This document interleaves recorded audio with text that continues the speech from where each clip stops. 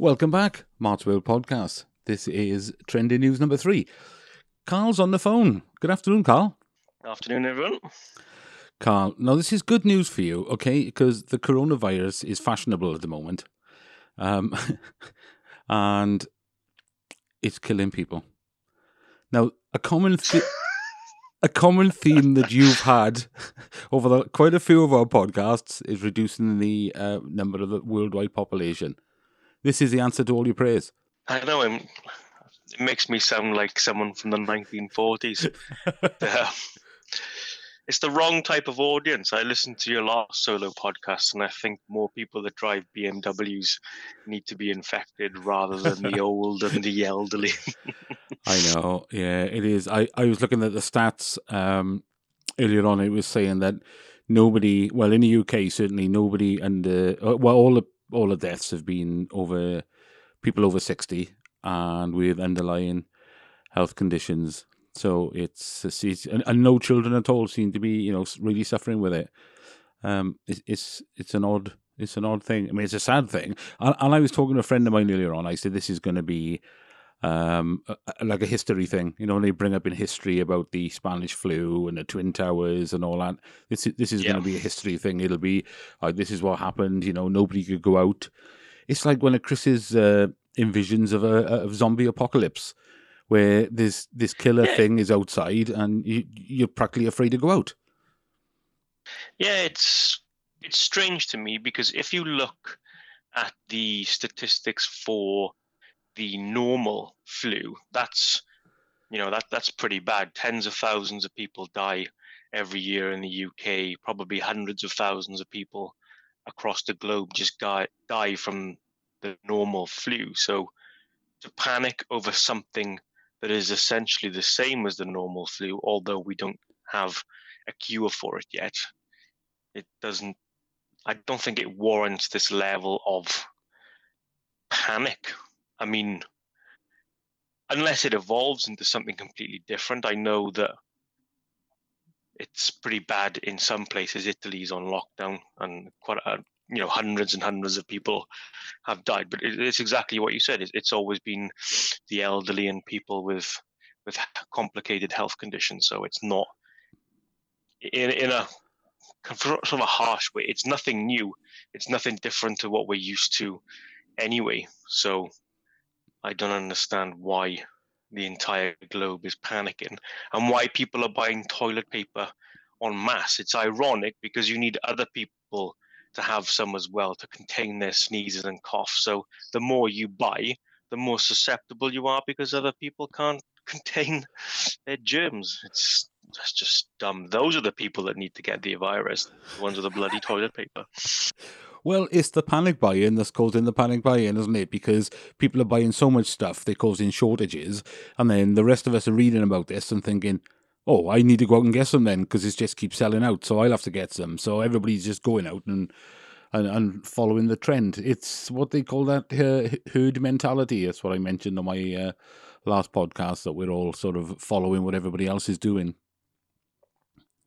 Well, I went to Tesco near me yesterday or the day before, and it was fine. Most of the shelves were stocked. The toilet paper aisle was fairly empty, but there was enough left for your average citizen. I picked up a pack like I normally would. I picked up my shopping like I normally would. So it doesn't seem to be that bad in the area I'm in, but I know for some of the larger cities like Swansea and Cardiff, the shops in there have been demolished.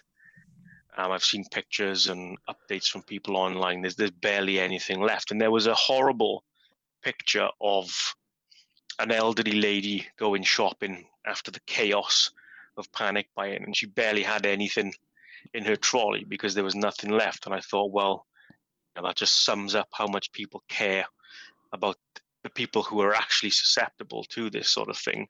They're just leaving them to die. There's no sense of community anymore. It's all for one and one for all, really. That's exactly what I was talking to a friend of mine about an hour ago. I said, when you hear the stories from the war and everything, it was always the community came together, everybody helped each other out, and we all sort of fought as one. But now it's every man for himself. It's just, just grab what you can and bollocks to everybody else.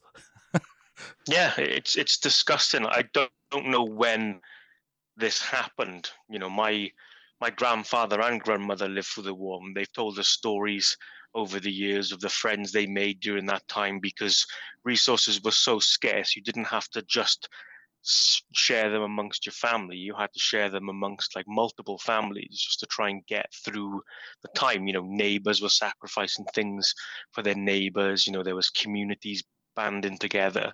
There's none of that now. It's absolutely disgusting. Nobody seems to want to help anyone. And obviously the media are exaggerating it. They only report on the extreme cases because it brings in the views and the numbers. But, based on what we've seen so far, you're not going to get the same level of camaraderie as you did back in the day with the modern generation. They're very, very selfish, and they just don't give a shit about anyone else, which No, is unfortunate.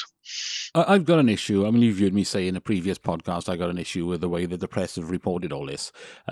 But when you talk about percentages, the percentage of people died compared to the percentage of those that have been affected, I mean, the government is saying that they think it's actually somewhere between 5 and 10,000 people that have got it. But because they've either got no symptoms or hardly any symptoms, they're not going to the doctor, they're not getting checked out or whatever because, it's just a cold or, it's next to nothing that I've got. So those figures are not adding up as total people infected. So it looks like, the percentage of serious cases is very small compared to, what the press will have us believe. Yeah, it's minuscule. There's not that many people in terms, if you look at it mathematically, it's less than 1% of people who get the virus are having any sort of critical symptoms and possibly even death. So in terms of a pandemic that is now being classed as, which I don't personally agree with, the pandemic is something like the Spanish flu. The Spanish flu killed hundreds of millions of people, maybe even more during the time that it was prevalent, and that would be classed as a pandemic. That was a global panic. This is a global panic, and we're talking about a very small number of people. And I don't know, maybe it's the social media generation of how it's been reported and made to sound worse than it is. We've talked about fear mongering before in the news and other outlets, and this is the pinnacle of that. It's been, people are so scared about it that they're just too afraid to live their everyday lives normally as they would. And there's no reason why you shouldn't. You should just wash your hands, stop being a dirty bugger, wash your hands and get on with your life. Yeah. I saw an article on Twitter last night where somebody posted a video that they'd taken in a pub in Ireland, and there was about, it looked like, top of my head, I would say probably about 100 people jumping about, waving their arms in the air, having a great time as people do in pubs on Saturday nights. And they put that on Facebook or Twitter or whatever it was, and you had healthcare workers and nurses adding their comments saying, this is crazy that we've been working, all the hours we can, 24 hours to provide a sort of service and everything and try and combat this. We've asked people to sort of socially distance themselves so as not to spread it. And yet this sort of thing is happening. So in Ireland, they're shouting for the pubs to be closed. What do you think of that? That's harsh. Some of these countries, particularly countries that rely on tourism, maybe Ireland is solely, its GDP is not solely based on tourism, but the main reason that most people go to Ireland is to sample the fineries of the pubs, the breweries, and things of that nature. Yeah. So closing pubs across Ireland would be devastating to the economy and the tourists that go there. And it's the same with some of the other countries across the world. Italy's on lockdown. That's a huge tourist destination because it's an absolutely beautiful country. So they're hemorrhaging money from the people that aren't allowed in the country. And I assume that people who are there are on lockdown in their hotels or respective accommodations. So the local businesses are losing out on all the traffic that they would normally get from people walking around the towns and the city. So this self-isolation thing, yes, it's great for stopping the virus spreading, but what are the long-term effects for the countries, the economy? Are we going to see another recession because people are just not spending money? Businesses are losing out. I've spoken to quite a few people that we know and family members. Some of their holidays have been cancelled now because they're not allowed to fly to their particular destination, so they're losing out on deposits, and some people are losing out on everything because it's so last minute. It's devastating. Well, yesterday I noticed that it's either yesterday or Friday, that Jet2, 7 of the jets that were in the air on their way to Spain from the UK, turned around mid-air and came back because they'd cancelled all the flights into Spain. And I know America now whereas they stopped all of inbound flights to the States from Europe, except the UK and Ireland, they've now stopped the UK and Ireland now as well. And we got a friend of ours that we work with who's supposed to be, well, he's getting married next week, and he's going on a cruise around the Caribbean. And he said all along, yeah, I'm still going. Obviously, he's not going now because it'll be cancelled. He won't be able to get there. Yeah, it'll be cancelled. I think all the cruises are being docked indefinitely until they're told it's safe. And, how devastating is that? God knows how much money they've paid for their honeymoon, and not just the money, but the personal experience of just enjoying some time away with your new bride, and it's all been cancelled because everyone is fucking panicking over the flu. Do you think we're overreacting, Carl?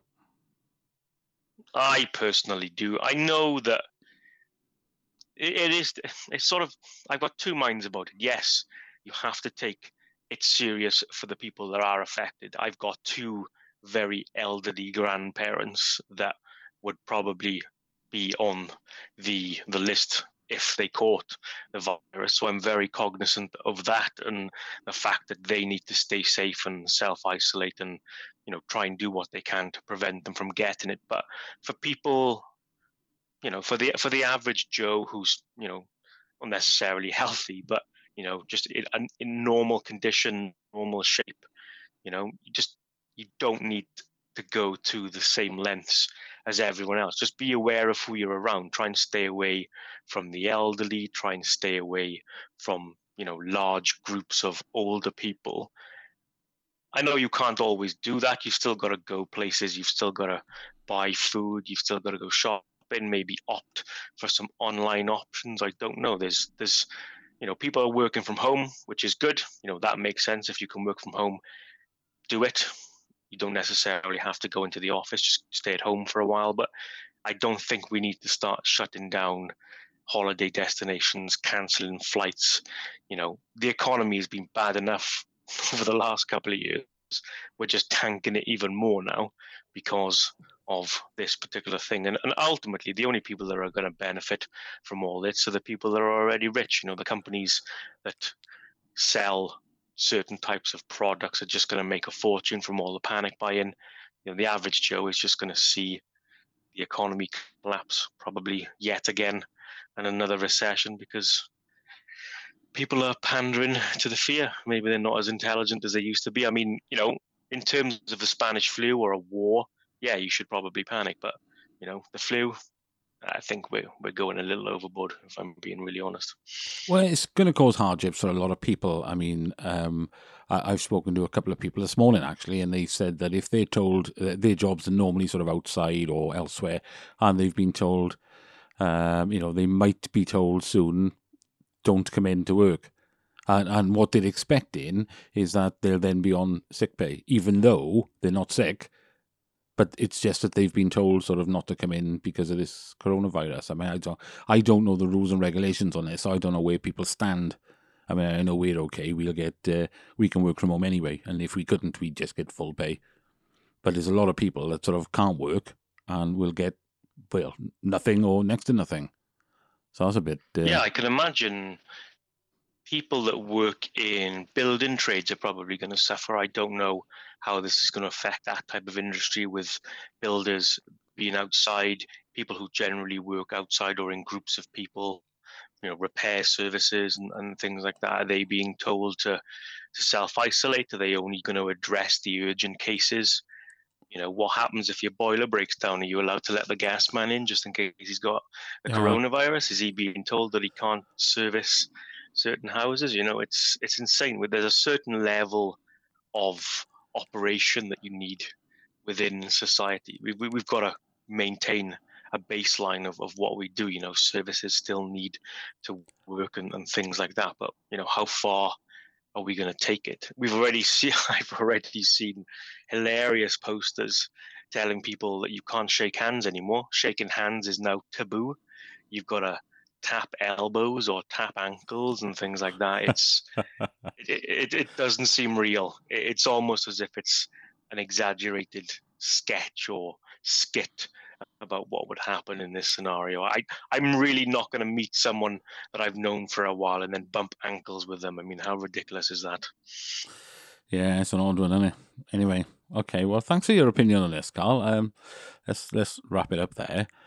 Stay on the line though, because I'll stop recording now and we'll have a brief chat. So thank you, Carl, and goodbye, everybody. We'll speak soon. Goodbye. Take care. Bye.